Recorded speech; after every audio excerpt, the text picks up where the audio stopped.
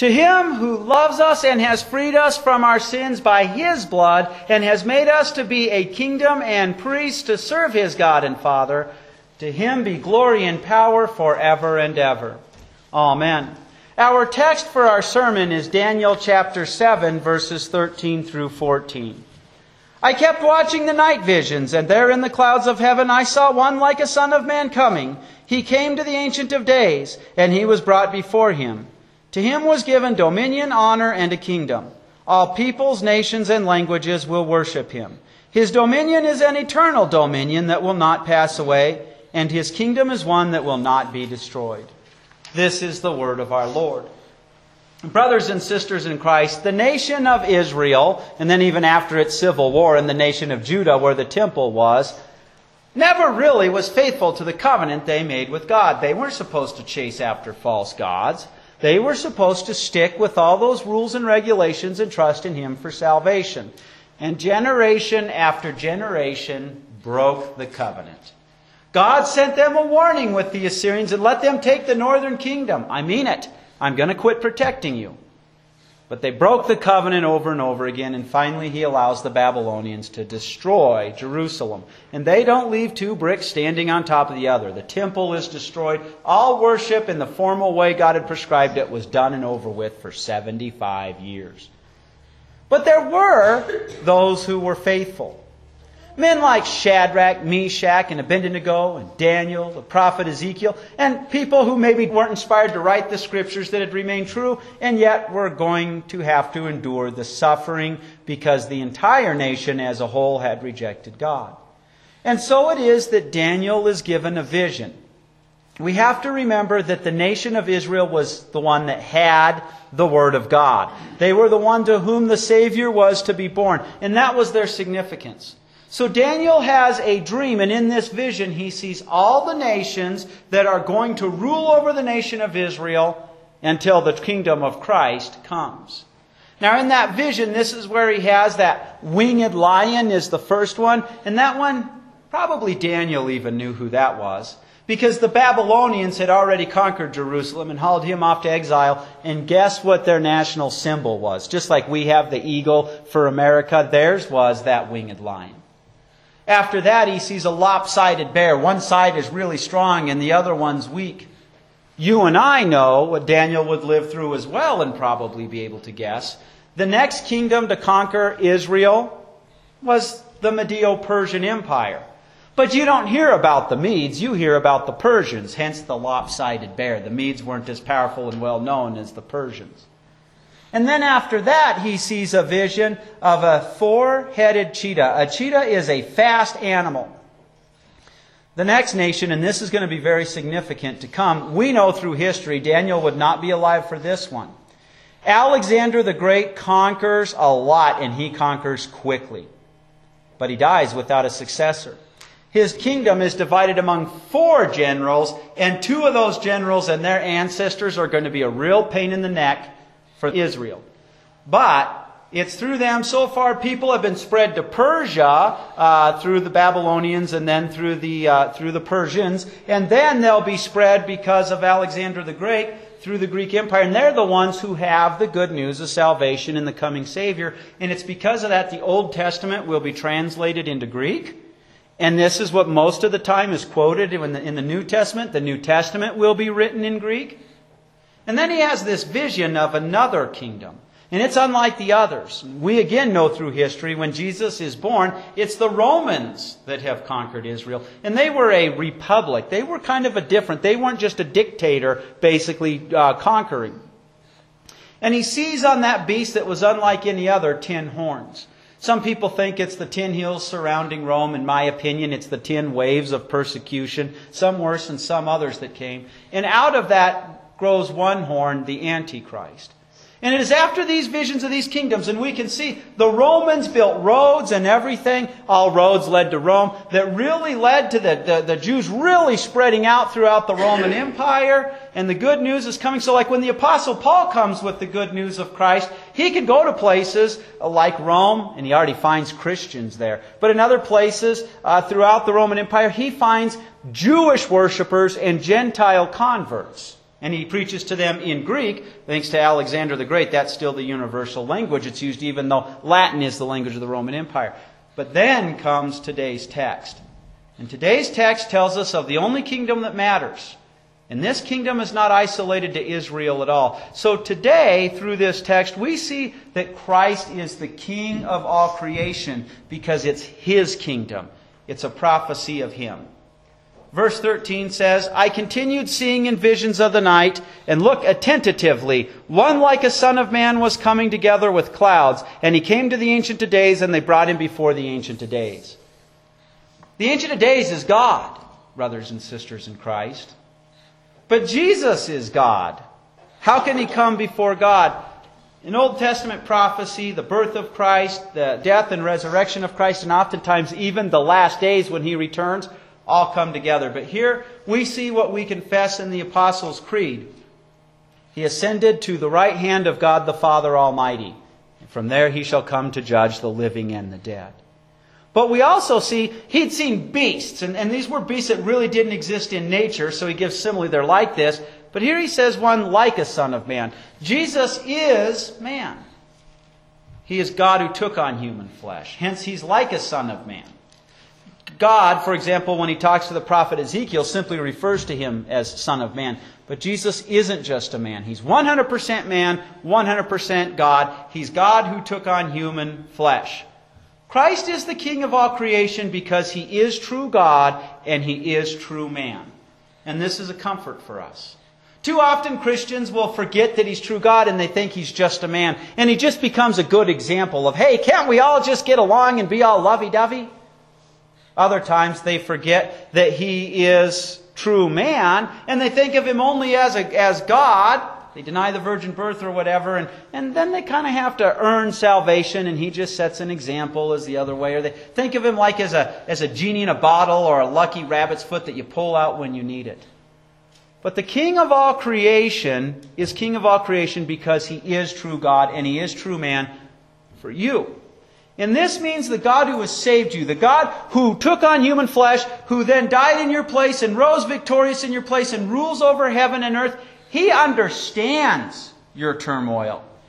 He's not just a God at a distance watching over you. He is a God who feels your pain, who has taken on humanity. So when He lets you endure something, He's letting you do it for your own good. And we also know through the mystical union of all believers, He literally feels your pain. So it's a comfort for us to know that God sympathizes, empathizes with us, knows our pain. He's ruling over all creation as true God and true man and making all things serve your well-being.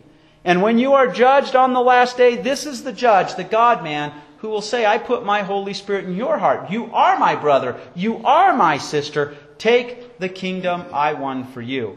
Christ is the King of all creation because He's true God and true man. And we're told in verse 14, and dominion and honor and a kingdom were given to Him.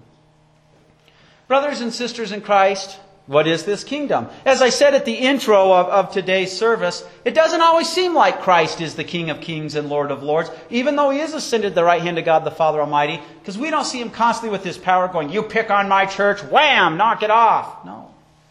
But He does have that dominion, and theologians make a threefold distinction, kind of like an onion. And that first one is His kingdom of power. That kingdom of power includes the natural laws that He rules over all creation. It includes when He chooses to suspend those miracles. He does rule over all creation. And we find comfort in this because even today, there are nations like Communist China that will persecute Christians because they don't worship in the way the state controls their religion. And in the Middle East, still today, radical Islamists are happily killing Christians because they're Christians. And many of them that do tolerate Christians, they make them have doors facing the right way so they have to bow towards the way they think to go into their places to worship God. But brothers and sisters in Christ, they're not getting away with it. God is allowing it. Just like He allowed those 10 persecutions that came through the Roman government. But the Romans discovered the more we try to kill these Christians, the more they pop up. When they appeared in places like Circus Maximus and were set before the wild animals to entertain the Romans, many of those Romans looked and said, my goodness, these people die noble deaths. They died, they would not deny their Lord. He rules. And He puts an end to those people who would be tyrants over His church, whether it's temporally in this life or whether it's when He comes as King of Kings and Lord of Lords. The next kingdom He has, though, this is the big one. This is the one that truly is a comfort for you. When He appeared before Pilate, He said, "My kingdom is not of this world." This kingdom we call His kingdom of grace. You know it as the invisible church. You know it as His rule in your heart as a believer. See, He rules His kingdom of power for the benefit of bringing people into and keeping them in that kingdom of grace, the invisible church. And the last kingdom, that's His kingdom of glory. And whenever somebody comes into His kingdom of grace, His glory is seen. But it's not seen as clearly in this world of darkness as it will be on the last day. Because on the last day, everybody who's rejected Him, they're not a member of His kingdom of grace, the invisible church. They'll be sent to hell. Our sinful nature is going to be done away with. And that kingdom of glory is all there will be. No sin, just the kingdom of glory. The new heavens and the new earth, and your glorified body, and only your new man, freed from your sinful nature. Christ is the King of all creation because He's true God and true man, and because all rule has been given to Him by the Father.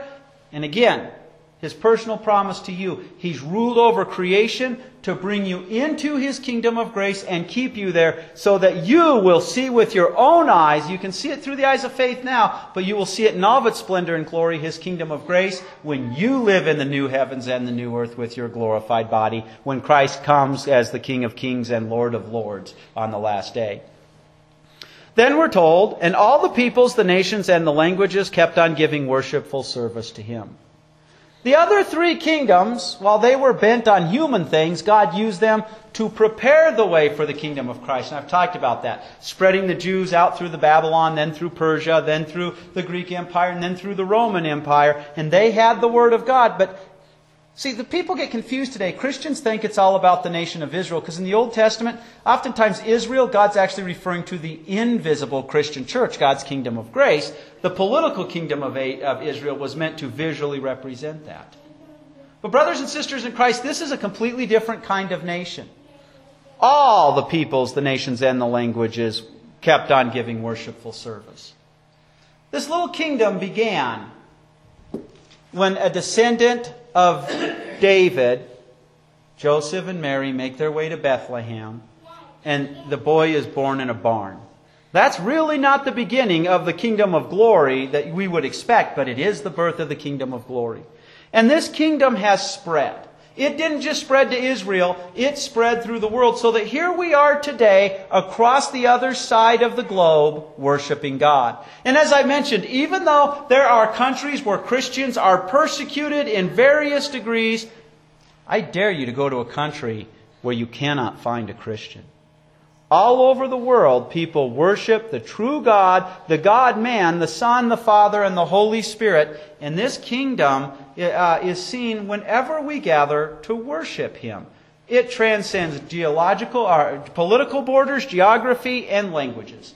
So here we are this morning giving worshipful service. And remember, worshipful service truly begins by hearing God's Word and believing it. Hearing your sins are forgiven by Christ and trusting He has won those. So we see Christ is the King of all creation because He's true God and true man who took on human flesh to save you. Because all rule has been given to Him and He has ruled over all things to bring you to and keep you in the faith. Because all true worship is given to Him. And that's all over the world. And that includes you. And so we're told at the end of verse 14, His dominion is an everlasting dominion that will not pass away, and His kingdom will not be destroyed. Oh, wow. See, the devil thought he could destroy kingdom probably shortly after the seventh day of creation. And he found out he couldn't. We find out in Revelation, Jesus' death on the cross is when the devil was chained. Because the devil, in fact, one of the words for devil is accuser. Another word is liar. He lies to you to get you to sin, just like he lied to Adam and Eve. And then he accuses God. There it is. There's the sin. And God says, what are you talking about? All I see is the blood of my Son, the God-man. But oftentimes people think that, like devil worshippers and that, they think that the devil's going to be tricky. and he's going to trick God. And there at the end there'll be a great battle and the devil will trick God and he'll just be able to win. No. See, the war's already been won. The devil was defeated on the cross, period. In fact, the devil was defeated for all creation when God cast him out of heaven. But his hold on you was defeated on the cross. The point here is nobody's going to sneak up and take the kingdom from Jesus. He's too powerful. It just can't happen. And He purchased and won you for that. His kingdom will never, ever be destroyed. Which means, for you who belong to the invisible church, who are in His kingdom of grace, you don't have to worry about it. It's in the bag. As long as you're in that kingdom, so long as you keep trusting in Him, what you get through His Word, you're never going to be snatched out of His hand. He's going to continue ruling over all creation to keep you. Nobody's taking you from Him.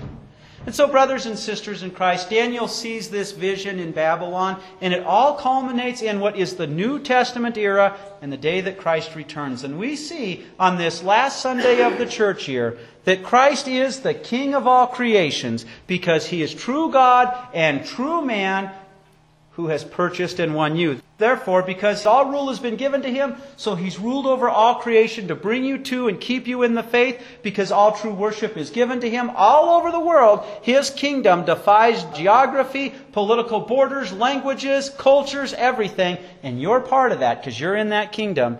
And therefore we find comfort because His kingdom will never be destroyed. It will only be made glorious and visible on the last day. Amen. Let us conclude our sermon with prayer. May every heart confess Your name forever You adore, enkindled with the Spirit's flame to love You more and more. O may our tongues forever bless and honor You alone, and may we in our lives express the image of Your own. Amen.